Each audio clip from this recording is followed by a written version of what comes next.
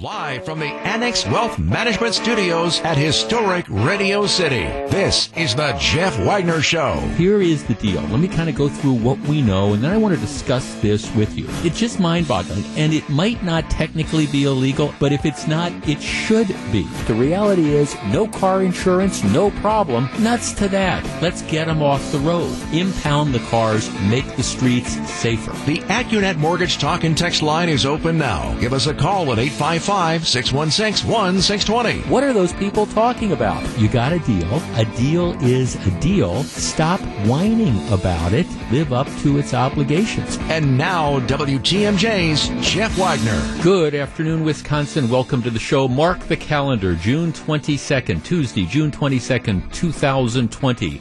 The day and the evening that the protest movement in Wisconsin officially, as I pointed out on Twitter, you can follow me on Twitter at Jeff Wagner 620. The time and the day the protest movement in Wisconsin officially jumped the shark and moved from legitimate protest into anarchy. I said during the conversation with Steve Scafidi that there is one word that describes both the governor of the state of Wisconsin and the mayor of Madison. That word is weak. And because of their weakness, you saw what happened yesterday. For those who haven't been keeping track, let me kind of review the bidding on this. The stuff and the problems in Madison really began, late Tuesday afternoon. What happened earlier in that day is there's a guy named Devonir Johnson, 28 years old, who walked into a restaurant on the Capitol Square and began harassing people who were eating there. Walks in with a baseball bat and a bullhorn and starts screaming at people. Well, okay. Look, at this point in time, you are not engaging in legitimate protest. You are on private property. You are disturbing the peace. When the police came to arrest him, he decided he was not going to go peacefully. And a number of Madison police officers had to, after he resisted arrest, had to carry him to the squad car. All right, this Johnson character has been one of the group of quote-unquote activists who've been out on the streets as one of the, unofficial sort of protest participants, if not leaders. All right, so he gets thrown into the hoosegow for walking into the restaurant with the baseball bat and harassing patrons. By early evening, protesters, anarchists, terrorists had gathered outside the Dane County Jail where he was being held, and then they began marching downtown. About 300 protesters blocked traffic, yelled at drivers, demanded them to join the demonstration. This is the way the Madison papers describe it. A few drivers drove through some of the crowds of protesters, leaving at least one man injured. Organizers stood on top of a tow truck, vowing that the night would not be peaceful. Here's what one says. This is not a peaceful protest, so if you came out here for a peaceful protest, you missed it. We're done being peaceful. We are demanding justice. Protesters wrapped chains around Forward. That's the bronze statue of the woman that's located at the State Street corner of Capitol Square, and pulled that statue down around 10:45. The sculpture is a replica of a sculpture cast in 1893 and installed in the Capitol in 1895. It's designed as an allegory for devotion and progress. All right, so we're tearing down the Forward statue. The mob, not happy with that, then moves on. The protesters move to another statue, one of Colonel Hans Christian Haig at the top of King Street. They tore it down and dragged it into Lake Monona. Haig was a Norwegian immigrant and journalist who died at the Battle of Chickamauga fighting to preserve the United States and end slavery. All right, so you've got the background here of what goes on. All right, that does not stop what ends up happening. All right, now while this is going on, the police are essentially nowhere in sight. We have ceded the streets of Madison to the anarchists. All right, protesters then set a fire on one of the windows at the city-county building downtown, which also houses the Madison Police Department's downtown station. Another group shatters the front entrance windows of the Tommy G. Thompson Center on Public Leadership. which houses several state offices. Other protesters knock down street cameras or spray paint over lenses. At one point in time, you have a couple of these thugs punch State Senator Tim Carpenter, who's a Democrat from Milwaukee. He's out on the streets. He's taking a picture of this, and what happens is a couple of these people bum rush Senator Carpenter and punch him in the face. And then apparently you have a mob of people that start kicking him when he is on the ground. Just before 1 a.m. today, protesters, terrorist thugs, are trying to break the windows and the doors of the state capitol. At this point in time, police finally arrive in riot gear and say the group was unlawfully gathered. Okay, this is 1 o'clock in the morning as you have these mobs that are running through the streets, starting stuff on fire. Okay, free Yeshua. That's the name that the guy that got arrested earlier in the day uses. The crowd chanted as they hurled taunts and insults at police officers. Confrontation ended about 2:30 a.m. as the crowd thinned and the police eventually ended up standing down. Now, okay, you got to understand the background of this. That's what's been going on in Madison. And it started when you had the first protests a couple weeks ago. As a general rule, the Madison police, the Capitol Police, acting, I believe, on the instructions of the mayor and with the blessing of the governor, have not acted to arrest protesters sooner. They've let them block traffic. They've let them throw rocks through windows. They've let them deface public property. They've let them harass citizens. When the mayor applauded, remember this, the mayor of Madison, who is extremely weak, when she sent out a message to the police telling them how much she admired their restraint and all, and how they'd handled stuff. She had to backtrack of that when some of the terrorist thugs, anarchists, found out about it and said, well, she's supporting the police. You can't have that happen. Now, the governor today says, well, violence against any person is wrong. It should never be tolerated. Okay, well, where has he been for the last several weeks? City officials have so far declined to use police to protect buildings on city property, which has resulted in widespread looting. Evers says, well, I'm going to continue to work with local law enforcement to understand their response, and I might have to call out the National Guard. Our number, 855-616-1620. That is the Acunet Mortgage talk and text line. All right, here is my question. Is enough finally enough? Are we going to allow the streets of the capital of this state to be overrun by the terrorists and the anarchists? In my opinion, the weak response from both the mayor and the governor led up to what happened yesterday. And it set a permissive climate to allow that to happen. And now you have a situation where you have the people who, for whatever reasons, aren't satisfied with the peaceful protests, who've now decided to ratchet this up to the point that we're going to storm into restaurants, we're going to scream and intimidate diners, we're going to try to get our way, and then when we get arrested, we're going to have hundreds of other people that come out on the streets bent on destruction. Enough is enough. And it seems to me it's way past time. I don't know if they even made any arrests last night. Don't know for sure if they made any arrests last night. I know the first couple nights of the protests, when you had widespread arson, vandalism, and looting, they made, I think 3 arrests the first night. How could you only make 3 arrests?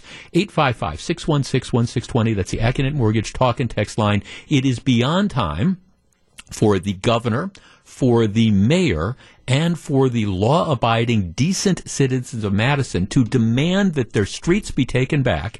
And if you have these protests, they need to be met by an immediate and swift police response. And if that means you arrest 300 people or 500 people, fine. Do it. You cannot allow this to continue. And last night, in my opinion, was the night when the protest movement in Madison completely and totally jumped the shark, attacking people, trying to breaking windows, trying to set buildings on fire, all the while it was allowed to essentially happen. 855-616-1620, that's the Acunet Mortgage talk and text line. Finally, at long last, is enough enough? And if last night wasn't enough, what the heck is it going to take? We discuss in just a moment. This is Jeff Wagner. Welcome back to Jeff Wagner on WTMJ.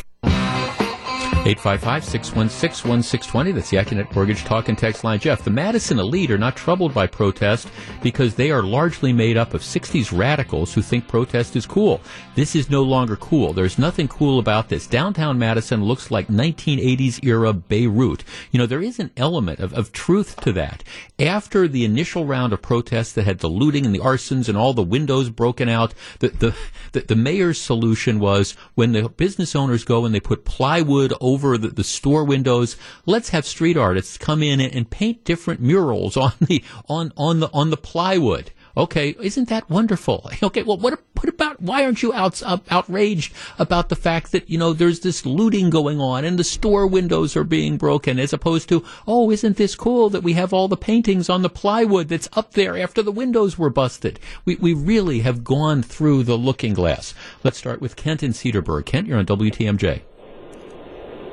Yes, hey, Jeff. I guess if I'm in a restaurant and a person walks in with a baseball bat and is acting obnoxious, I would fully expect that the police would come in and remove that person, and I'd be scared and intimidated regardless of race. Yeah. If somebody comes in with a baseball bat and a megaphone and starts screaming at diners, yes, you would be intimidated, I would be intimidated, and you're right. I'd want the police to come there and haul the person out. And the second, I guess, the question or point is, I don't know why the National Guard, peaceful protesting is great. Sure. But, I don't take the time to dig into who's doing the protesting and causing the chaos, but my guess is it's probably a younger demographic. Sure. So there's got to be accountability, and people are having to pay to clean up the statues, replace the cameras, downtown businesses in Madison, so if I'm younger and I've been at this state in my life, like, I don't care. This is probably fun, chaos. Yeah, well, right. You're not going to get held accountable. Well, no, thanks for calling. You're exactly right. And this is the environment that the governor fostered and the mayor of Madison fostered and a number of elected officials fostered by taking this hands-off approach. Oh, we don't want to antagonize the anarchists. We don't want to upset the protesters. We don't want to get people upset. So what inevitably happens is people start pushing the envelope further and further. If you would have had, I think, early on a tougher response to this, you would not have seen what happened yesterday. Even to this day, you've got the weak governor who has no clue as well. I might have to call out the National Guard because I'm upset with people trying to burn down the Capitol buildings and breaking windows and punching out state senators. Well, yes, I would hope that you would be. And the fact that you're tolerating this and that you have tolerated it over the course of the last several weeks says a lot about, what's going on here. And should we be surprised that this is the end result of that opinion, essentially allowing people to run amok? Let's talk to Lance in Beaver Dam. Lance, you're in WTMJ. Hello. Hey, how you doing, Jeff? Good. What do you think? Good. I've been listening to you for a long time. I'm a fan. I respect your opinion. But you said earlier, when is enough, Jeff? Yep. And my thing is this. That's what we have been saying. I'm a black man. We have been saying for a very long time. Enough is enough. And I don't agree. Let's just start there. I come from a police family. I don't agree with anything that happened last night. I do agree in protesting. I do agree. If people want to protest until the end of the year, until next year, that's fine. But I still hear a little tension from people, like, when is the protesting going to be over? Jeff, we have been dealing with this for a long time. People shouldn't be tearing things up because you and I have to pay for that. Well, not only that, Lance, but would you agree with me that stuff like happened yesterday? And by the way, it wasn't just. It wasn't just black people or Hispanic people, or there were a lot of white people there too. So this was not a racial. The people that were engaging in this were people of all different colors. Would you agree with me that for people like you who understand that there's legitimate issues with regard to race in this country, stuff like happens yesterday is extremely counterproductive because most people look at this and say, wait, this is just way too far. I mean, I think this really hurts the legitimate protest movement that's out there. And it does, Jeff. It really does hurt the protest.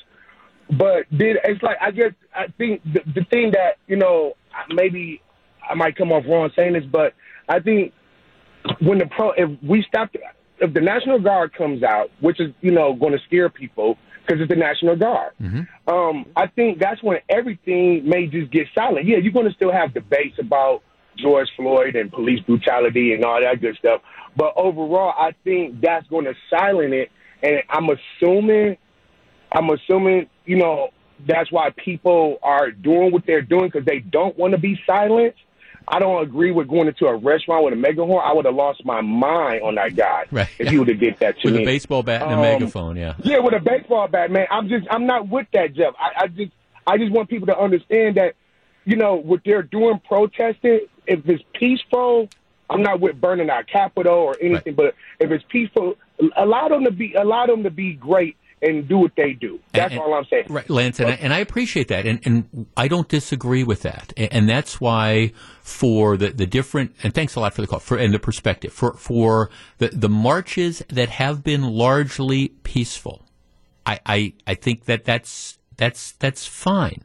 But what you're starting to see now, at least in my opinion, is you're starting to see whether it's splinter groups or whatever, that's deciding, and this happens a lot, we're going to hijack this movement. And what we're going to do is we're going to be more aggressive. And we're going to walk into the restaurants with the megaphones and the baseball bats and get into people's faces. I say that happened in Wauwatosa last week at the Cheesecake Factory. It's like Cheesecake Factory had nothing to do with any of the things that the people were protesting. But we're going to be disruptive. And then you have it degenerate into complete and total anarchy. And for the people who want to bring about change in this country, I'm telling you, stuff like what happened in Madison yesterday, that's two steps back. Because I think there's a lot of people of goodwill who look at this and say, this is just nuts, and it cannot be allowed to go on. And I think the people who are the leaders of the responsible protests, they've got to recognize that they're losing control of this because there's people out there that have decided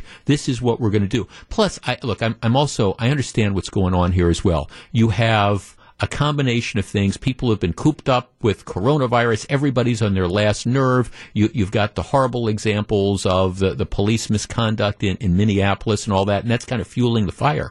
But I'm telling you something, I think people of goodwill would have to agree you cannot allow what happened in Madison to continue going on. And that is unfortunately what has been allowed to happen, and it's time for the governor and the mayor of Madison and other people of goodwill to wake up and say, this is it. We're not going to tolerate this anymore. Back with more in just a minute. Welcome back to Jeff Wagner on WTMJ.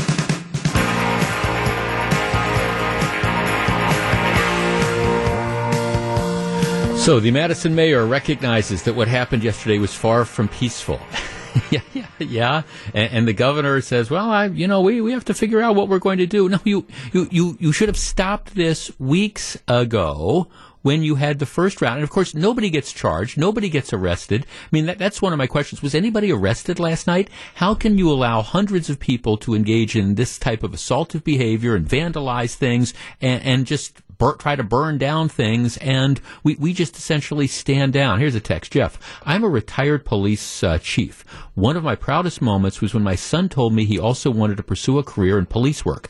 I made a half-hearted effort to talk him out of it without success. He's a Madison officer now, and it makes me sick to my stomach when I see what I perceive to be the complete lack of support the mayor gives the Madison Police Department. It boggles my mind that she not only permits, but seems to encourage the misconduct rioting, looting, and associated violence Madison is having to deal with. I pray for my son, daily. Well, yeah, you can kind of understand that. Here's a text. So Evers is thinking about calling in the National Guard if necessary. I think it might be a little bit late. Jeff, be very thankful that we do not live in Columbus, Ohio. I have family just outside downtown Columbus, and there are Antifa protesters who have literally taken over 17 blocks of downtown Columbus.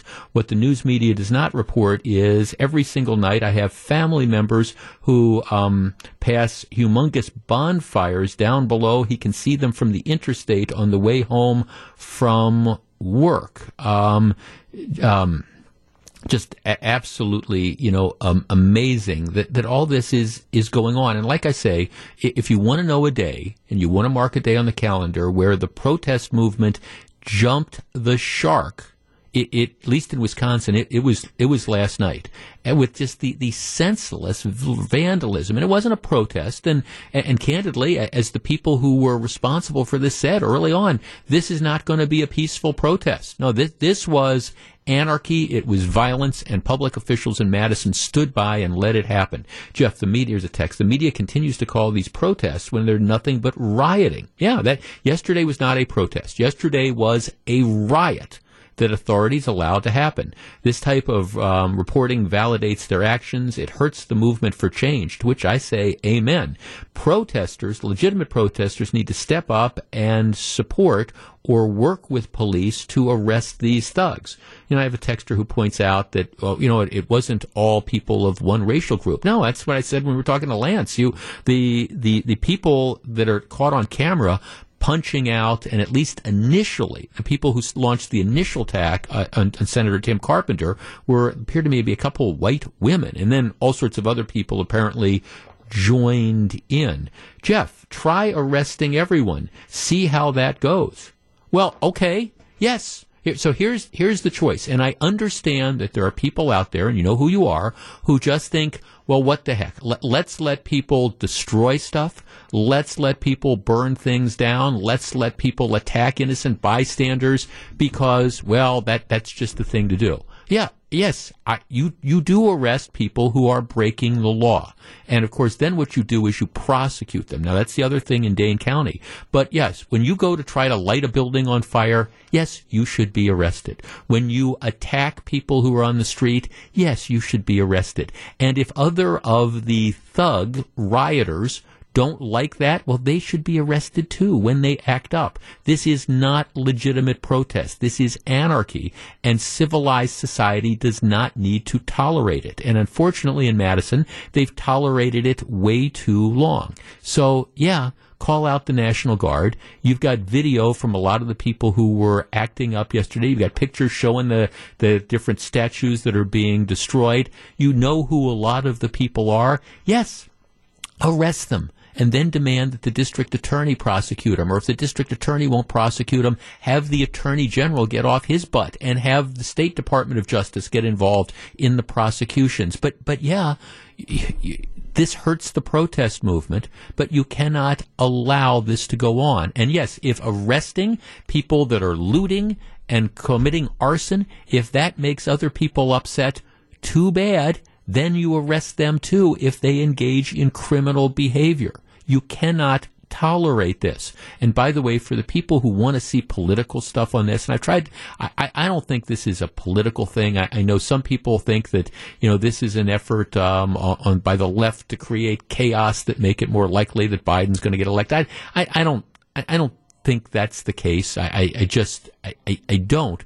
But if you do want to, from a political perspective, make people who might have decided that they didn't want to vote for President Trump reconsider that. I mean, you throw some of these states into turmoil, and, if the question is, gee, who do you think is better suited to deal with the looters and the arsonists and the anarchists, Joe Biden or Donald Trump?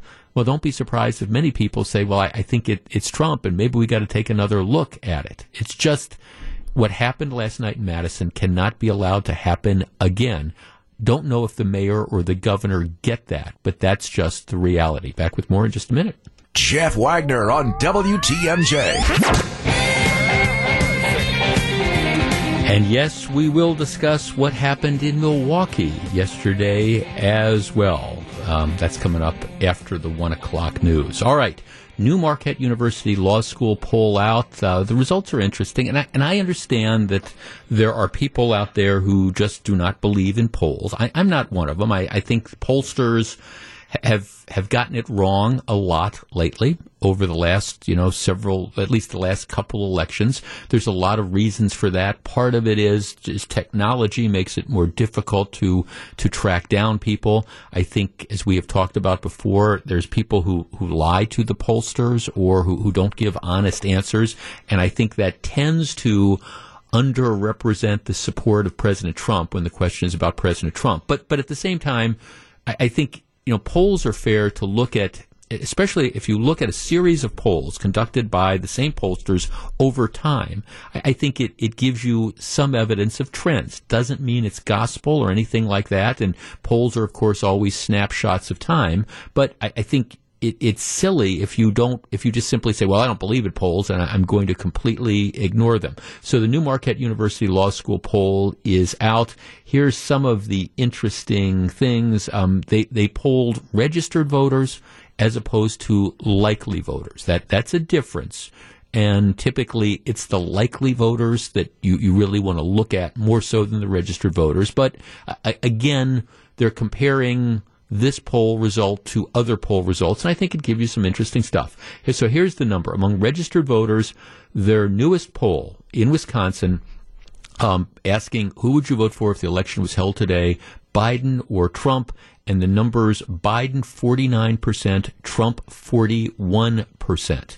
Now, in early May, so like a month and a half ago, 5 weeks ago, the numbers was Biden 46, Trump 43. So Biden has picked up some support from a month ago. Trump has lost some support.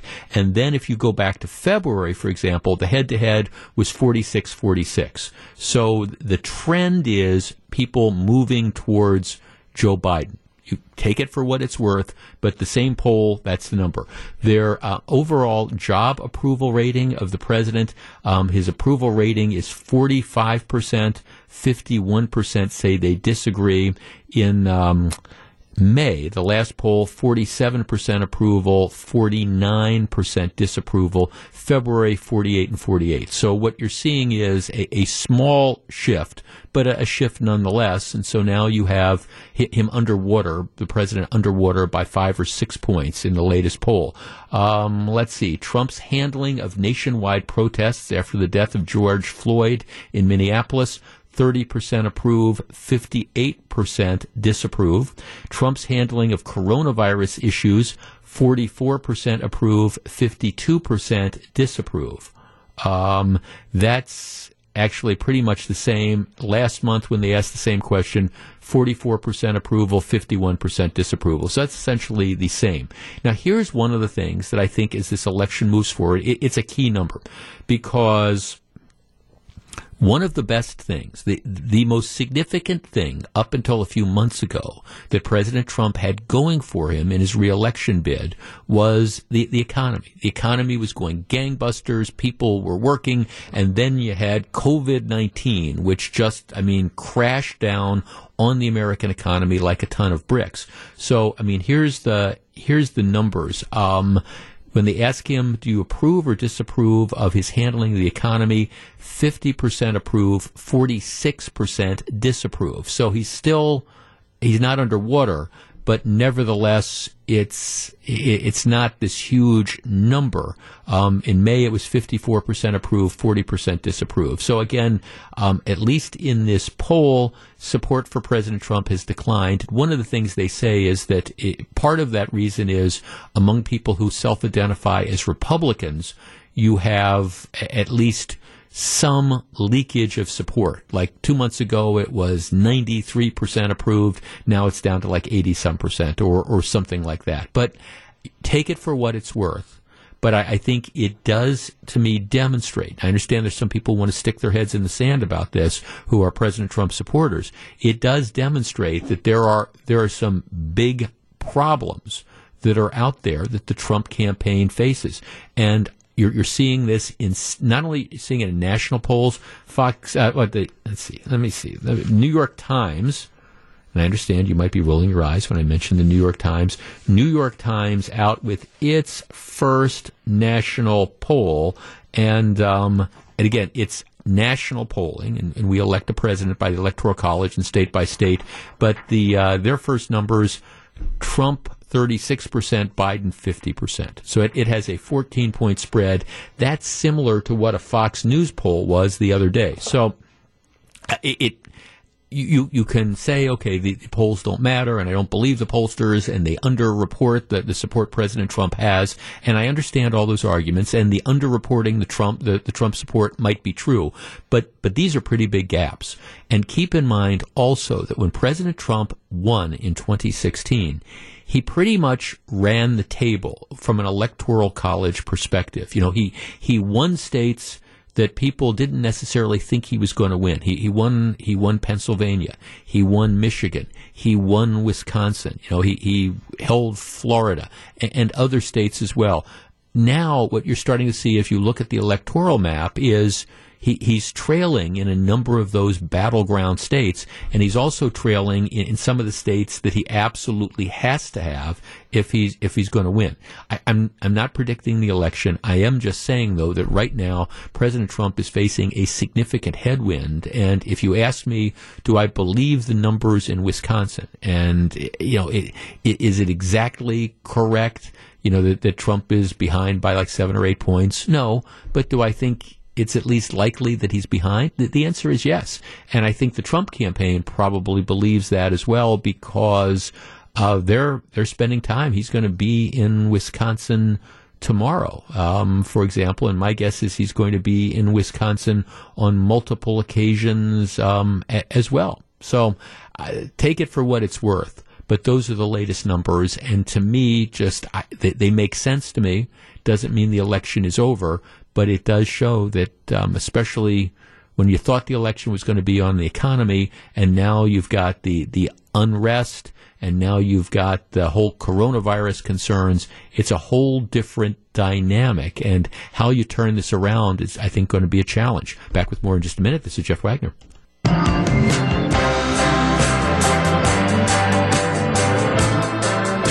Well, as it turns out, nothing to see here. Over the last couple of days, there's been this huge investigation into what happened at the Talladega Superspeedway in Talladega, Alabama. Big NASCAR race. This is one of the big races at NASCAR. There is one African-American driver in NASCAR. His name is Darrell Wallace Jr. And, of course, NASCAR has recently come out and they've said, look, we're not going to tolerate Confederate flags in the stadiums and at the racetracks and things like that. And so what happens is at the stall, everybody at these speedways, all the different drivers get assigned to different garages. So, Darrell Wallace is assigned to this garage, and what somebody notices is that there is this rope that's tied to the garage door, and it's formed in what appears to be a noose. And so this has been this investigation. Oh, is it a hate crime? Who did this? You've got the one black driver that's there, and now you've got this noose that's on the door, et cetera, et cetera. The FBI comes in, and I mean, NASCAR was concerned about it.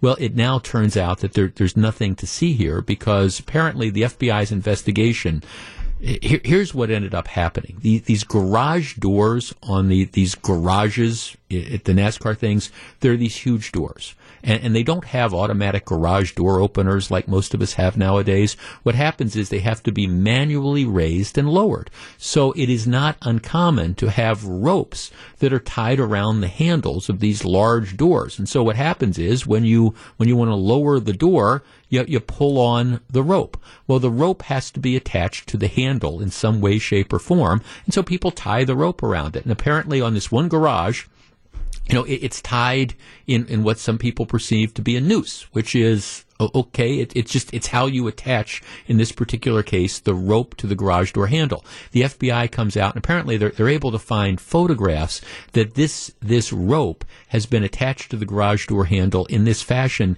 since last fall. I mean, so it's been there. This is just there, and it happened to be a coincidence, an unfortunate coincidence, I guess, that this was the garage that was assigned to Darrell Wallace. But they find no evidence that there's any sort of hate crime that's there. And apparently there are other ropes that are tied to other garages as well, but they're all tied in different sort of fashions. So the bottom line of this is that you can call it a noose, but it's a tow rope is what it is. And it's used for, again, lifting and closing the garage door, and this is just the way the knot is tied. So FBI says nothing to see here, no hate crime in this particular case. Whether some people are going to be satisfied with that, I don't know, but that's the answer. This was not a hate crime. It was just the way somebody tied a rope to the garage door so they could raise and lower the door. Back with more in just a minute. This is Jeff Wagner. Live from the Annex Wealth Management Studios at historic Radio City, this is the Jeff Wagner Show. And now, WTMJ's Jeff Wagner. Good afternoon, Wisconsin. Welcome back to the show. I have a serious question for you, for the mayor, for elected officials in the city of Milwaukee, and that question is, how does this all end? Interestingly, we were talking about the riots, and that's what they were in Madison last night, that went by largely if not endorsed, certainly not stopped by the mayor of Madison and the governor of the state, who now is saying, well, maybe we need to call out the National Guard. Well, okay, maybe you should have done that a couple weeks ago, but I digress. So we had another incident, a huge incident in Milwaukee yesterday afternoon, and at least at this point in time, you have a frustrated police chief, and I don't hear the condemnation from the mayor and from members of the Common Council, and I seriously wonder, what is the end game here? If you haven't been following the story, here's the deal, and this is the way the Journal-Sentinel reports it in general. The police have been investigating reports that there's two young girls, 13 to 15, who've been, commandeered for sex trafficking, and they might have been at a house in the 2100 block of North 40th Street. This is a problem house. There have been multiple reports over the last year or two of problems at the house. The cops have been there on numerous occasions. All right, so Monday and Tuesday, police respond to this home numerous times to check for the missing girls. The report is these missing girls are there. So the cops come over on multiple occasions. They cannot find them. All right, so about 10 o'clock yesterday morning, a group of people, we will call them the mob, looking for the girls, go to the home. All right, at that point in time, police are called back to the scene. There's a trouble with a subject call. So they go, because you've got this mob that is now taking it upon themselves to see if they can find the girls. So the police show up. They respond again around 11 o'clock in the morning, and there is an exchange of gunfire between somebody inside the home and somebody from a group of people, the mob, trying to get inside. All right, so now no injuries were reported. Okay, so now this is all going on yesterday morning. A crowd then begins to gather near the home. All right, and we're talking about a large crowd. And of course, now it's starting to be live streamed on Facebook, so people are checking this out as well.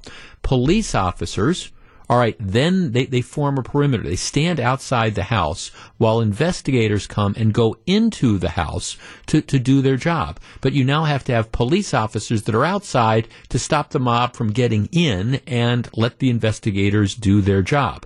Some people were shouting at the officers, screaming, cursing at them. At this point in time, all right, so you've got the officers that are just trying to protect the building to allow the investigators to do their work. At this point in time, some in the mob start to throw bricks at the officers. And the police chief is very clear. These aren't rocks. People are throwing bricks at the cops. According to the Journal-Sentinel, by mid-afternoon, The crowd had swelled to several hundred people. About 15 to 20 officers form a line outside the house to keep the crowd back. All right. Finally, the investigators finish what they're doing, the police, and then the police leave. At this point in time, the mob surges towards the house. As, according to the Journal Sentinel, some in the group wanted to look for evidence that supported rumors of sex trafficking. Okay, so like the cops couldn't find it, so the mob is going to break in. Some break into the house, while others smash the windows of a vehicle parked on the property. All right, at this point in time, the police come back. And this time, because the mob is getting out of control, they wear face shields, they hold batons, they form lines outside the house. At this point in time, groups of people begin an effort to look for the girls in nearby residences.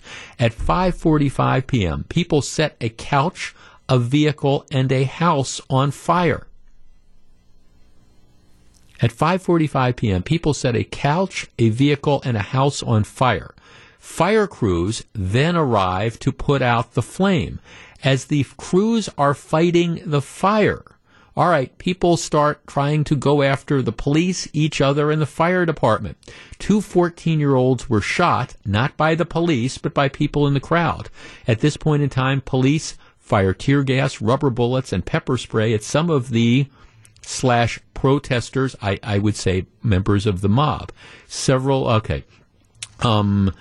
The police chief, who is then questioned, well, why did you use tear gas and why did you use rubber bullets? He's like, what are you talking about? You've got people throwing bricks at the police officers. You've got people setting stuff on fire. You've got people trying to attack the firefighters who are trying to put out the fire. And we've got people shooting each other in the crowd. And you're wondering why we've used tear gas to try to disperse the crowd. He says we had to go out there and do a rescue in the middle of an angry crowd.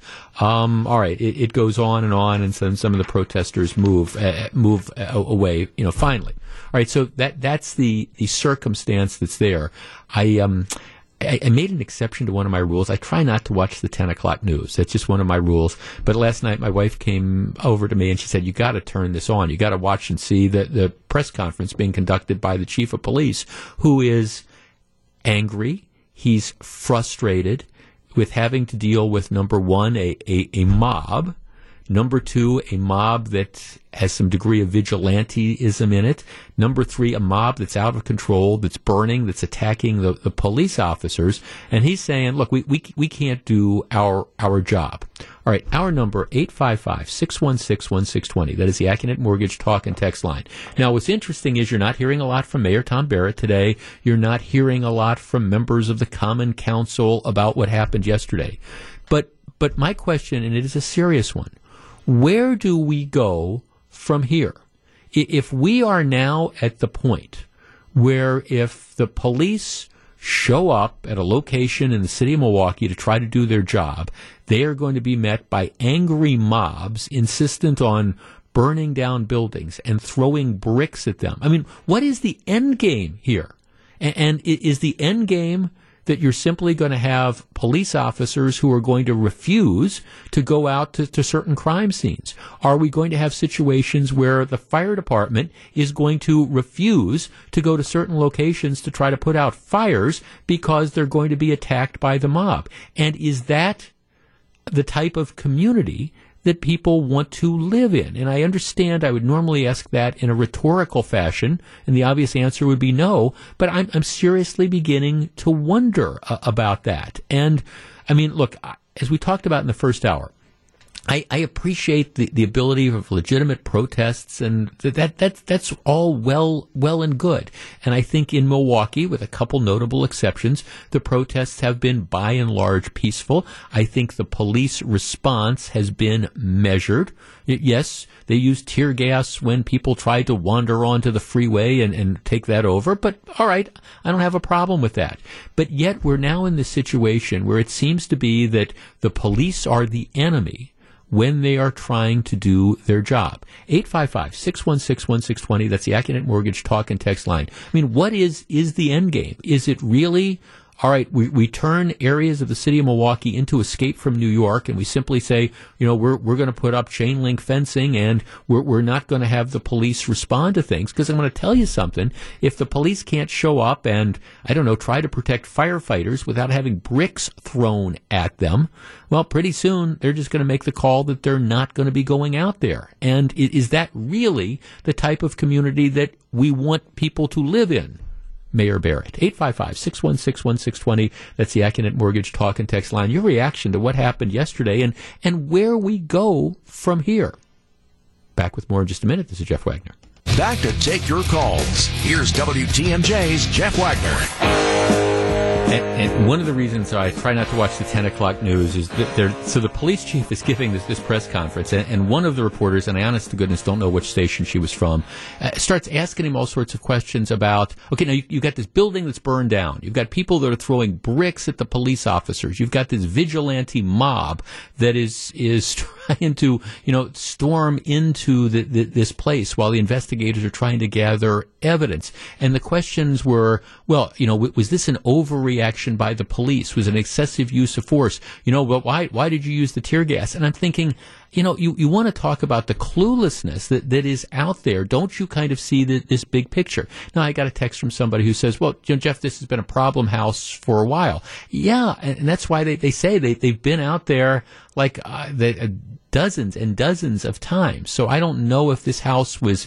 I don't know if it was being used as a place to, store the women that were being used for prostitution. I don't know anything about that, but the cops have been there on multiple occasions, time after time after time, and they haven't been able to get cooperation, and they haven't been able to find the people, but it's not like they haven't been back there. So then you have this mob that decides they're going to take matters into their own hands, and they're going to lash out at the police, and they're going to lash out at the firefighters. Well, what's the option here? I mean, what is the end game? Is the end game simply that, okay, we're not going to respond to some of these things because we don't want people attacking firefighters or attacking police officers and throwing bricks at them?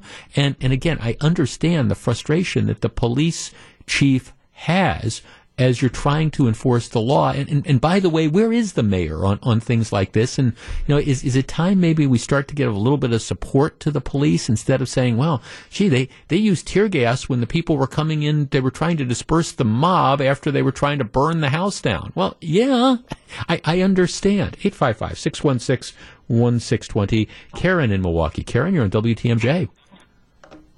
Hey, thanks for taking my call, Jeff. Hi, Karen. I just wanted to respond. Hi. I just wanted to respond that it just seems like people are more out of control.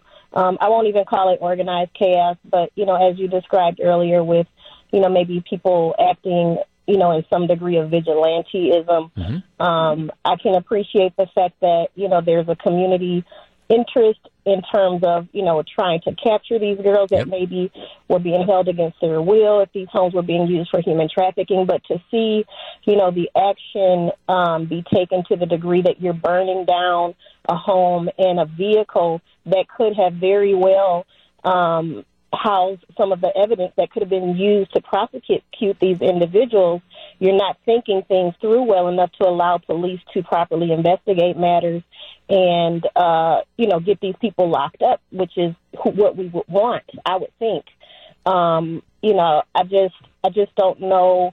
I don't agree with the thought process in defunding the police and that sort of thing. When I'm in trouble or I need the police and I call them, I want them to be able to respond, and it just seems as though our resources are already waning, that we need more officers, not less officers, out there to try and support and combat some of these larger issues that we're dealing with. Right, and Karen, and that's not to say that there aren't problems with police departments and things like that, and there's not improvement that you can make. But yeah, when you having something like this going on, and if you live on that block and you've got this mob that's just lit, that's now burning like a house that's 3 houses down from you, I want the fire department to come and put out the fire before it spreads and takes up a whole city block. Yeah, my husband and I were coming home. We got off of the freeway on the west side of Sherman Park. This was 2-3 days ago.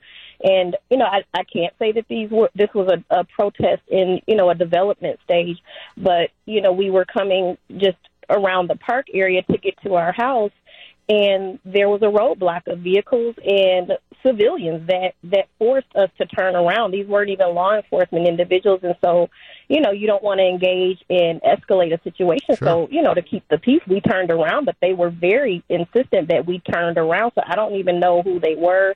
But, I've seen a couple of these organized protests, and you have people on bicycles in these vests. And, I just worry if for nothing else, small children or, vulnerable adults even that are maybe partaking in some of this, that they just don't even seem safe sometimes.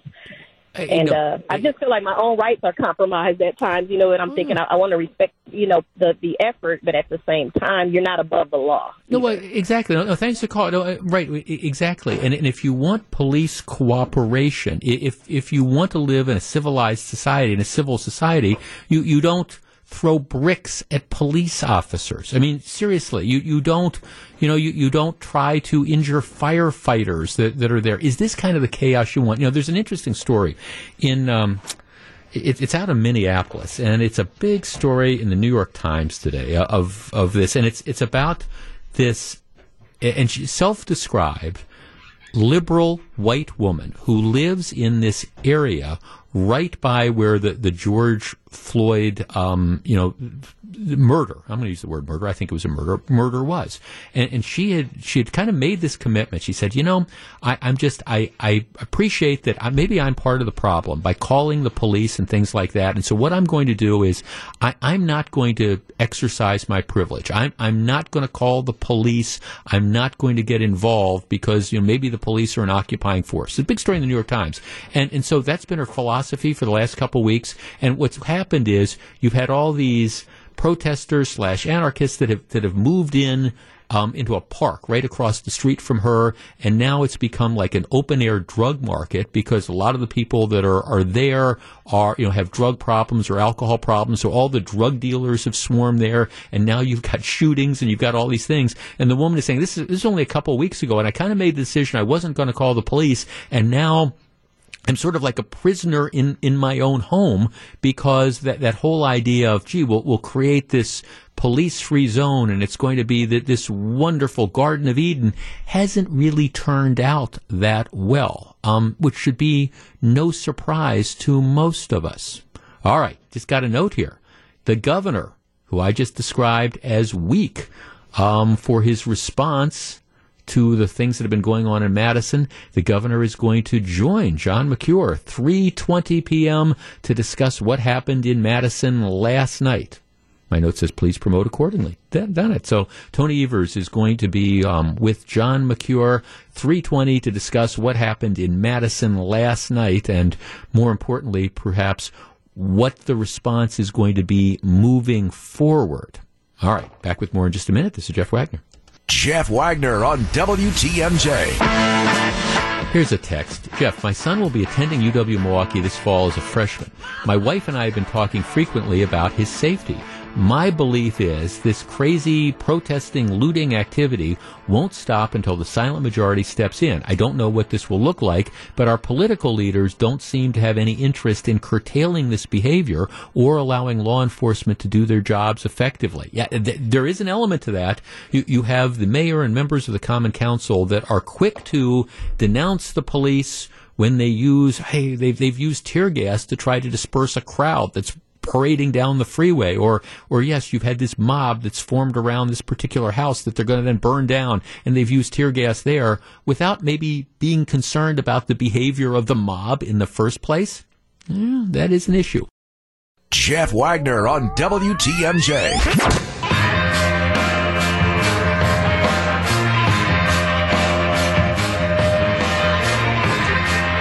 I ask this question seriously. What would the world look like if some of these protesters got their way? Now, right before the break, I told you the story about the woman in Minneapolis who was like, okay, I want to be more woke, and I don't want to call the police on people because the police are this occupying force, and they're going to come and they're going to arrest people. And this is a woman who lives a few blocks away from where George Floyd was killed.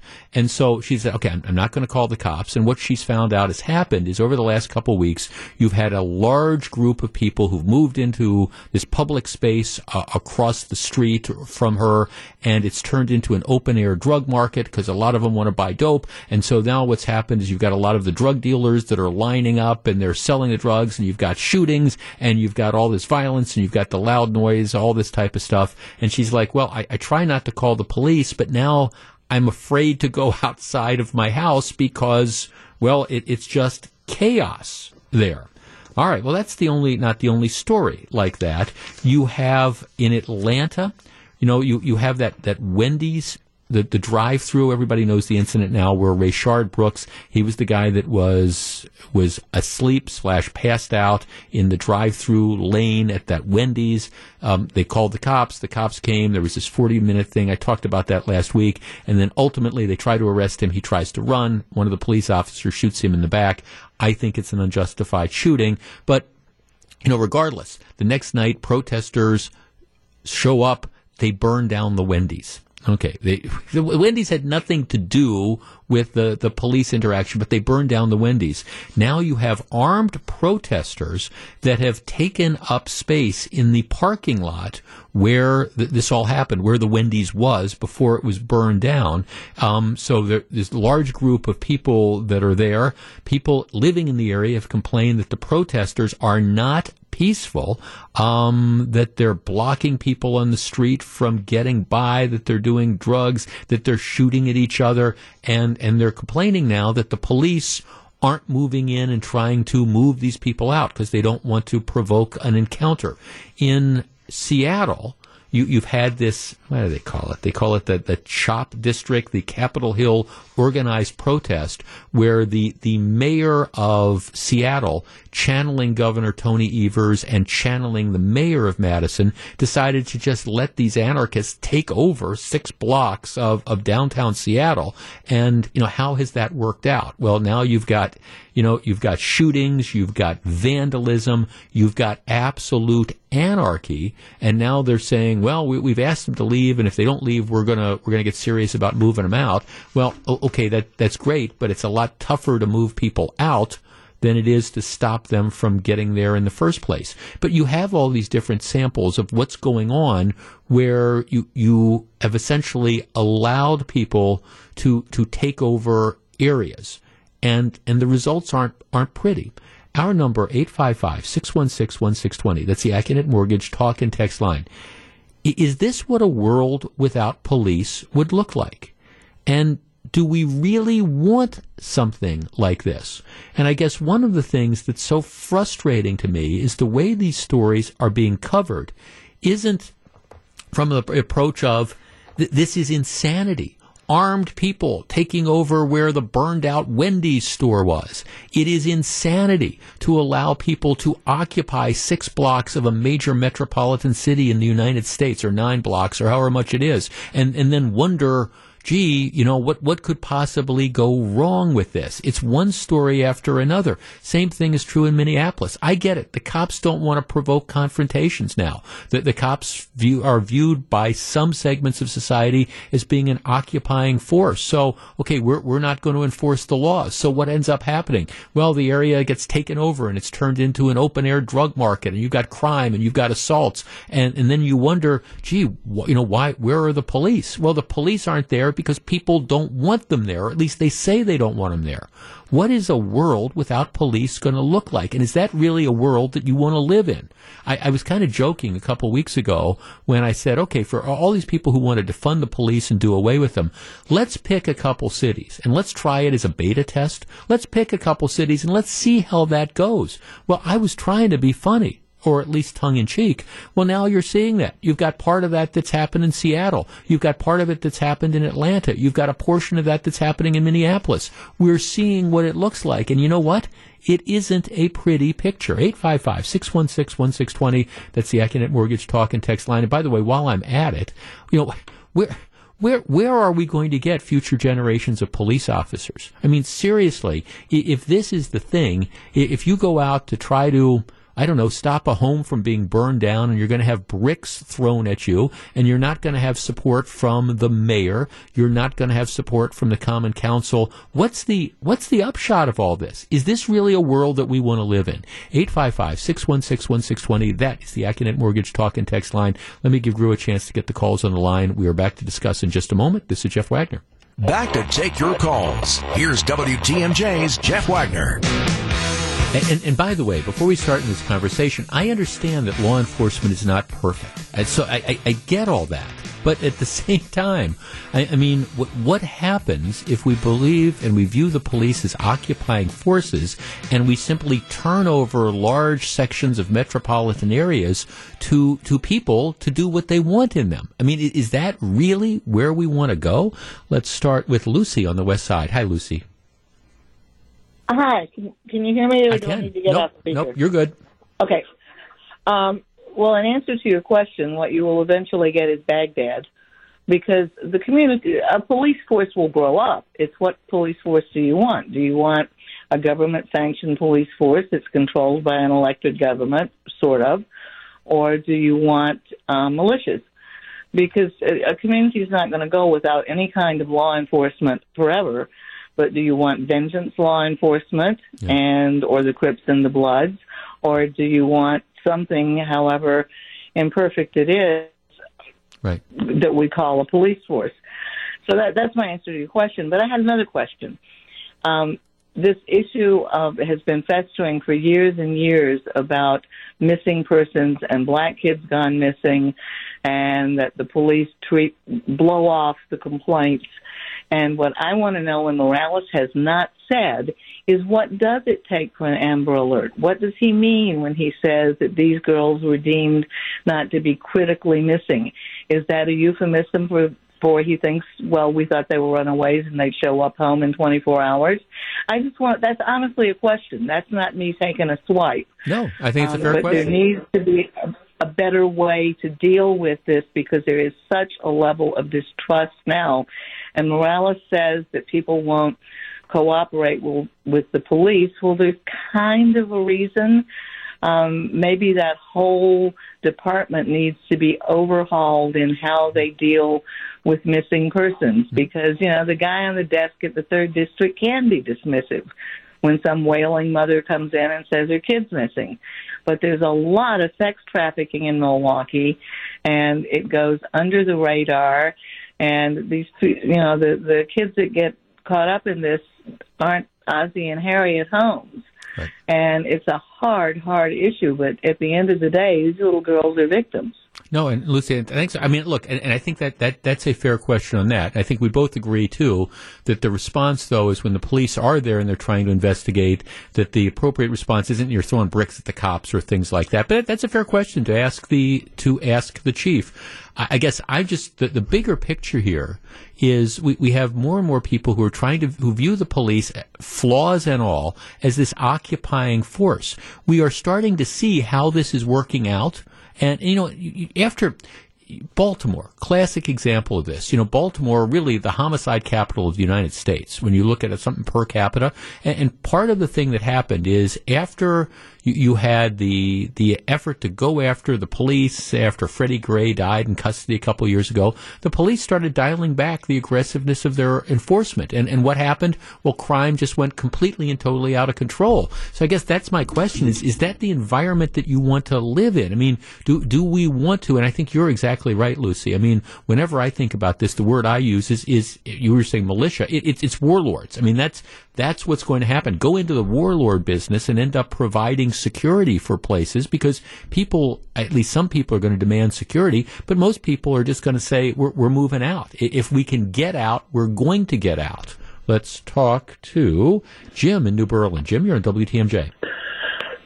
Yeah, I look back at this CHOP district in Seattle, and I'm thinking, how in the world did that ever allow it to take place, first of all? But I also, there's got to be funding coming from somewhere for backing this, the police occupying viewpoint. And the other thing I don't know, but maybe it's time. We got so many kids that don't know where they're heading, what they're doing. maybe we need actually need a government service-related year-long program or something to kind of get some of these heads straightened out a little bit, because there's a lot of BS that's coming in from many different directions, and they don't know where they're going, and it's just being fed that way. Well, one of the things I'm all for. The bricks doesn't make sense to me either. Yeah, no, right. Thanks, right. I understand. If you're unhappy with police response, okay, so now the police are on the scene. Let's throw bricks and let's burn down the building and let's try to attack the firefighters. Oh, but by the way, we've got people that are shooting each other in the crowd. I mean, it's Lord of the Flies. It's Escape from New York. And somebody was saying, well, it gives you plenty of stuff to talk about. They said that to me yesterday, and I said, no, it is exhausting to me to have this stuff and just to see kind of the insanity that is out there. And again, I understand we have imperfect systems. Guilty people walk away sometimes. I get it. The police don't always do the right thing, but in general, it is our system, and it's how we maintain order. And if we think that, we're going to be able to, live in an environment where we don't have people that are maintaining order, well, it's stuff like happened yesterday in Madison. Because you have these people that are out there, and hopefully it's a small segment of society who just think that they can do anything they want. And, look at the way the thing in Madison started. It's a guy walks into a restaurant with a megaphone and a baseball bat and starts screaming at people. And he is somehow a victim. I'm sorry. That guy was not a victim. If I'm in a store or I'm in a business or I'm a business owner and some character comes into my store and starts screaming at my customers with a baseball bat and a megaphone, you're damn right I want him arrested if he refuses to leave. And then the fact that we're going to make this guy a martyr, free, whoever his name was. No. There are people who refuse to abide by the tenets of civilization. Now, some of the behavior is worse than others, but bottom line is, you need law enforcement to rein that in. And for the people like in Madison yesterday who said, well, this is not going to be a peaceful protest. No, they stated their objectives and it wasn't. But there's no sympathy. There should be no sympathy for this. And if you've got elected officials, whether you got mayors or people on common councils that are afraid to stand up because they're they're afraid of the mob, or they're afraid that they might be labeled as being politically incorrect because they denounce this type of behavior or they denounce that type of behavior. Well, it's time for them to grow up and grow a spine and recognize that most people, and it doesn't matter what your race is, most people, you want a nice life. You want a normal life. You don't want to have to live in fear that, gosh, if I walk out of my house, I'm going to get caught in a crossfire, or that there's an open-air drug market that's going across the street. That most of us, we want to live our lives, and we want to be left alone, and we want to have peace, and we want to have quiet. We want to be able to do the things that we like, and unfortunately, we need the cops for that. Frank in Bayview. Frank, you're on WTMJ. Thanks, Jeff. I appreciate it. Yes, sir. We've had examples recently enough here in Milwaukee with the police deciding not to pursue stolen cars, or thieves rather. Yeah. And example after example, the Occupy movement in New York not too many years ago.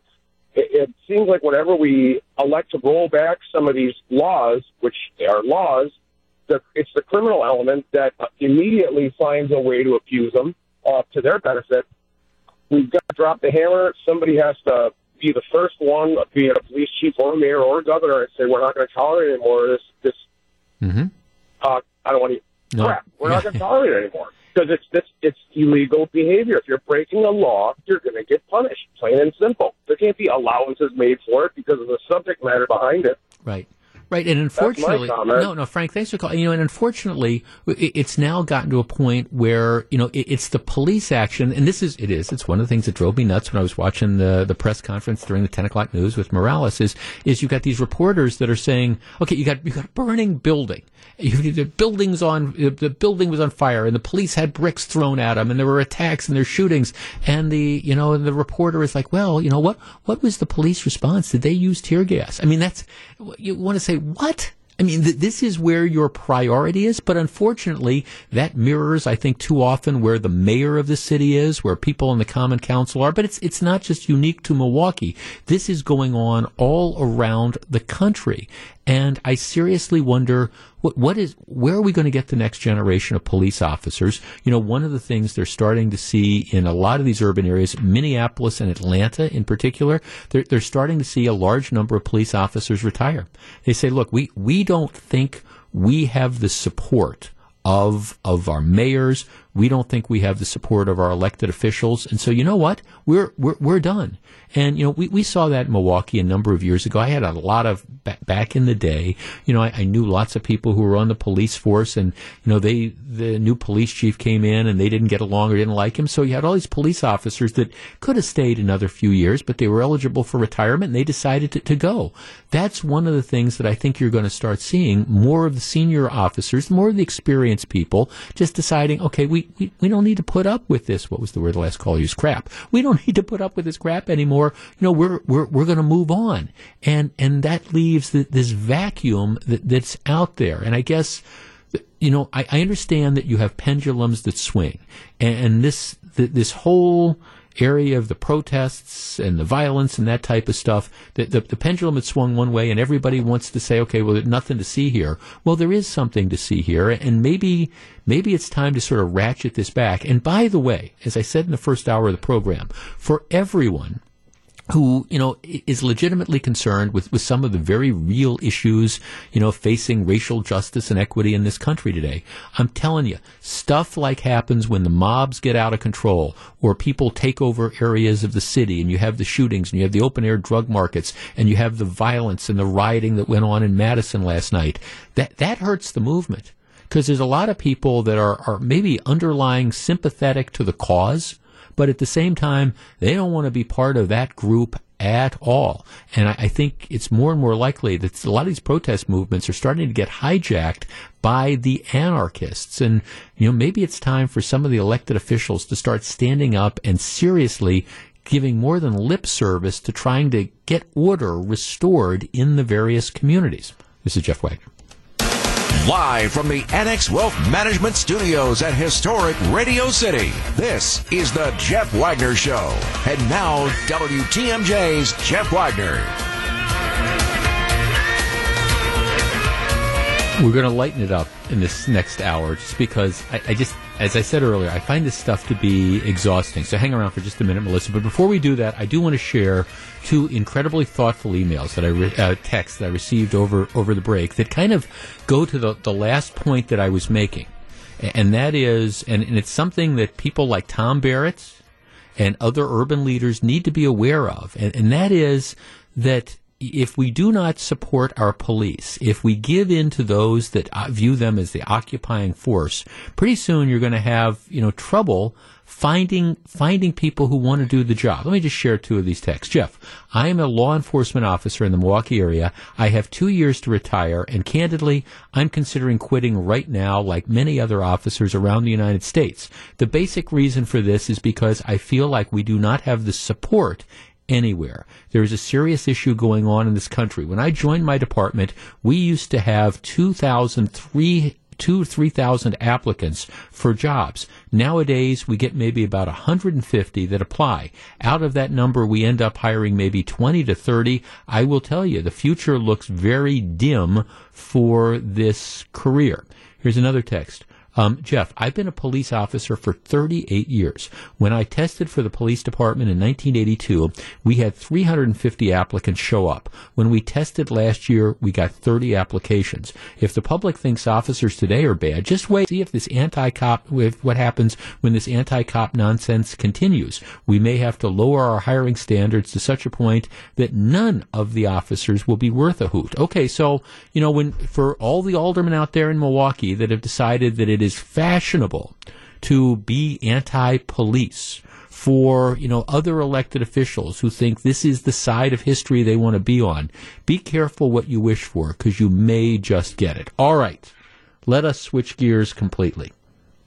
There are two types of people in this world, and Gru, I want you to participate as well. Two types of people. One type of person is, I'm going to fix it if I think it's broken. The other type of person is, I'm going to call someone to fix it if I think it is broken. All right, Melissa, which of those people are you? Are you, I think this is wrong, I'm going to jump in, I'm going to roll up my sleeves and fix it, or I better call somebody? Well, it depends on what it is. Because I think I would probably try to figure it out myself first. Yeah. And then if that doesn't work, I wouldn't be afraid to call somebody. Okay. Gru. I think I'm cheap and delusional enough to think that I can do it myself and like look it up on the internet or something like that. But the success rate for me, not that great. No. See, and I'm glad you brought that up because, see, I learned. First of all, if there is a handyman gene or handy person gene out there, I did not get that. I don't blame my parents. I got a lot of good traits from my mom and dad, but I did not get that. So I mean, I didn't grow up in a do-it-yourself, fix-it kind of thing. So when my first house was this, and we ended up living there for 30 years. It was in the National Register of Historic Homes, it was a 100-year-old home, and it had all the issues that you would typically have. In the first 2 years that I lived there, I learned a couple things. First of all, when there was a problem with like electricity or plumbing, and it was an older house, or, fill in the blank. Number one, if I tried to fix it, I couldn't fix it. And number two, I normally not only couldn't fix it, but I made it worse. So I learned early on, there's maybe the deal is if the electricians and the plumbers, if they promise not to do radio talk shows and practice law, I'll promise not to do the plumbing and stuff. So anyhow, so here is the deal. So I have in our upstairs shower, and it happens to be the shower that I use all the time, the handle where you turn the thing on, it's been getting progressively looser. It's kind of like it's like sort of wobbling. Where you turn the thing on. Yeah. Now in other showers, in my old house, and we've been in the place we were in for like 2.5 years, but my old place, what you did is there was this little cap that you could pull off, and then you could put a screwdriver, like an Allen wrench in, and you could tighten the thing. Okay. And so to your point, Drew, I go on the internet and I'm looking at saying, for most of these things, you'll be able to find like a set screw or something in there and you can tighten it. Well, I'm looking all over in this particular model of shower thing. There's no screw. And I'm looking all over and I'm thinking, am I this moron that I can't find it? But there's no screw. So now I'm looking at this and I'm figuring that there's got to be, and it's getting progressively looser. And so I know that if I don't do anything sooner or later, probably on the 4th of July or some Sunday, that's when the thing's going to give way and I'm not going to be able to shut off the water, and it's the upstairs shower and there's not a shut off that's there, so I'm going to have to turn off the water to the whole house. So it has been bothering me. It's been, it's bugging me because it's getting worse. It's not a problem yet, but it's getting worse and it's going to be a problem. So I did spend about 30 minutes of my life on a couple different occasions looking for things, and I can't figure this out because it keeps saying there should be a set screw and there isn't. So finally, I break down and I call a plumber. So I called him on Monday, and I know it's going to be a simple thing. I understand it's going to be a simple thing, but you know what? It's just beyond me. So the guy comes out 8:00 this morning. They're on time. We go up and he looks at it, and then he says, "Yeah, this is the one model that there's not a set screw. Of course, there's not a set screw. What you do is you hold this here, and then you turn it there at the base, and the thing comes off. And then he said, "Yeah, this is what your problem is. This thing is loose, and here I'll put in a new washer and put that in." And it takes him all of about 3 minutes. And then he resets it. But now, first of all, now I know how it works. And secondly, it's not loose anymore. Well, perfect. So, okay, it was about $100, yeah. But that's worth it. Well, okay, that's where I'm going with this. It was about $100 to have the guy come out and to do. He says, "Look, I'm sorry, but we've got a minimum 30-minute charge," and so it was like $100 or whatever. And after this happens, my wife says, she's like, "Well, maybe we could have had, my son-in-law or something come over and fix it and all this, and save the money." And I said, "You know what? I didn't mind spending that money at all, because if I had tried to do it, I probably wouldn't have figured it out. I wouldn't have been comfortable like trying to dismantle this whole thing, because I'd be afraid I'd get the damn thing apart and not be able to get it back in.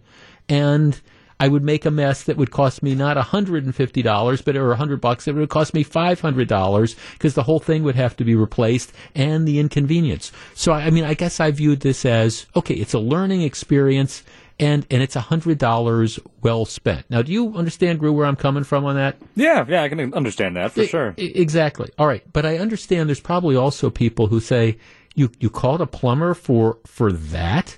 All right, our number, 855-616-1620. That is the Acunet Mortgage talk and text line. Now, I understand that there are people who are incredibly handy, who can do electricity, who can do plumbing, who can make these repairs. I'm not one of those people. Now, I'm reasonably smart, and I'm able to figure out what the problem is. But a lot of times I'm able to figure out, what the problem is or what that noise is or whatever. But actually, the repairs, I like to leave it to the pros. Our number, 855-616-1620. That is the Acunet Mortgage talk and text line. Do you have somebody like that in your life? Are you... I mean, like I say, there's two types of people. Are you the, I'm going to fix it, I understand how to do this, I am incredibly handy, at which point in time I say, go with God, that's great. Or are you like me, somebody that knows your limitations and knows that, I know this is something simple, but at the same time, it's just better to call a professional, and I'm willing to spend the money to get it fixed right, and now also to see how it gets fixed right, so... if it happens again, now I know that I shouldn't be afraid about doing this. 855-616-1620, that's the Acunet Mortgage talk and text line. Should you be embarrassed to call professional help? When it comes to like simple handyman things, I've learned over the years, just don't, because I tend to make it worse. All right, we discuss in just a moment. This is Jeff Wagner. Welcome back to Jeff Wagner on WTMJ. I wanted to share this story because I know you might be out there thinking, you called a plumber because there was a shower faucet handle that was loose and you couldn't figure out how to tighten it. Yes, I did. I admit it. And you know what? I don't apologize for it at all. And candidly, it was money well spent because now the thing is fixed and I saw how the guy fixed it. And yeah, it only took him 5 minutes, but now I know that for the future.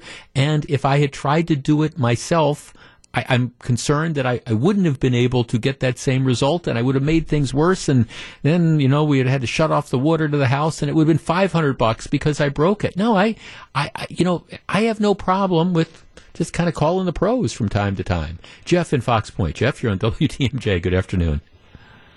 Hey, Jeff, I definitely would have called. I'm so bad with that I tried gluing an arm on a sculpture just last night, and it was such an epic fail that I ultimately threw the sculpture away, got Gorilla Glue and Scotch tape stuck all over my fingers, and I had to go to a nearby store to buy nail polish to get it all off.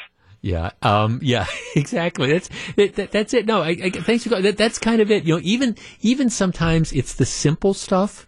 And you kind of get into the middle of it, and all of a sudden you start to realize I'm quickly getting beyond my depth. And now the problem that I went to fix, number one, I'm not fixing it, and number two, it's now starting to get worse, and I got to go back to the hardware store for this or that or the other thing. And I guess I'm just. Again, now, are there some things that I might take on myself? Well, yes, but in general, when it's like plumbing and electricity, for sure, I don't want to fool around with it because I don't know what I'm doing. There's lots of stuff that I'm good at, but plumbing and electricity scares me. Bill in Milwaukee. Bill, you're on WTMJ. Good afternoon. Hey Jeff, this is your furnace repairman, Bill, calling. Oh, hi, Bill. Yeah, I don't repair furnaces either, by the way, my friend. I'm glad. Hey, I see it from the other side. As I'm not the person needing help, I'm the person giving help, and I'll see people try to do things and really cause a lot of damage. Yeah. And it could have been that $100 ticket that you're talking about, and $100 is a lot of money. It stings a little bit, but this. In the times we're in right now, it makes me think, African Americans and Caucasians and all these different people are having a hard time getting along, and we're trying to find common ground. And the reason the world is such a beautiful place, in my opinion, is that I have the DNA from my grandfather and father that to be able to repair things. Uh-huh. And you have the DNA from your predecessors to be a talk radio host and to do the things that you did before you were a talk radio host successfully. And that's why the world works. I'm good at what I'm good at, and you're good at what you're good at. Yeah. And, you know, we all have our own special talents, and together we can get everything done. You know, and that's just, it is what it is. I've got to pay you for what you're good at, and you pay me, and we all, you know, and it just, in the end, absolutely. You know, but there's a lot of masculinity and pride in this, too, and guys are afraid sometimes to call and admit that they don't know how to do something. But it doesn't, we don't look at it that way. No, I thanks, don't care. No, thanks for the call, Bill, and you'll be out at the house sometime in the relatively near future for the furnace checkup. I appreciate that. Sounds good. Thanks, Jeff. No, thanks for calling. No, it's funny that he should mention that, because we have, we have, in addition to the furnace, we have this air cleaner. And you have to change the filters on the air cleaner. I tried that once, and you wouldn't think it's that big a deal. And it may very well not be that big a deal, but, you know, the air cleaner's kind of up at the top of the ceiling, and you gotta, like, get on a ladder, and you gotta take this off, and then you gotta, like, wedge the new filter into the cleaner. And I couldn't get it to fit. I'm sure this is a failing. Okay, Bill comes out, he does it in, like, 10 minutes. Okay, that's fine. If nothing else, it's worth it to avoid the aggravation. A man has to know his limitations. Jeff in Whitefish Bay. Jeff, you're on WTMJ. Good afternoon. Yeah, hi, Jeff. Well, your furnace guy took some of my thunder, but I'd say kind of the same thing. I'm a tech guy, and I fix people's computers and right. You know, pretty handy. And so, you know, when it comes to doing other things, I used to have this philosophy that, I can do that myself. You know, I can paint a room. I can work on electricity. And then I realized that, you know, I can earn more money doing what I do and then pay someone to do what they do better. Because if I paint that room, is it going to come out as good as if a professional does it? No, it's not.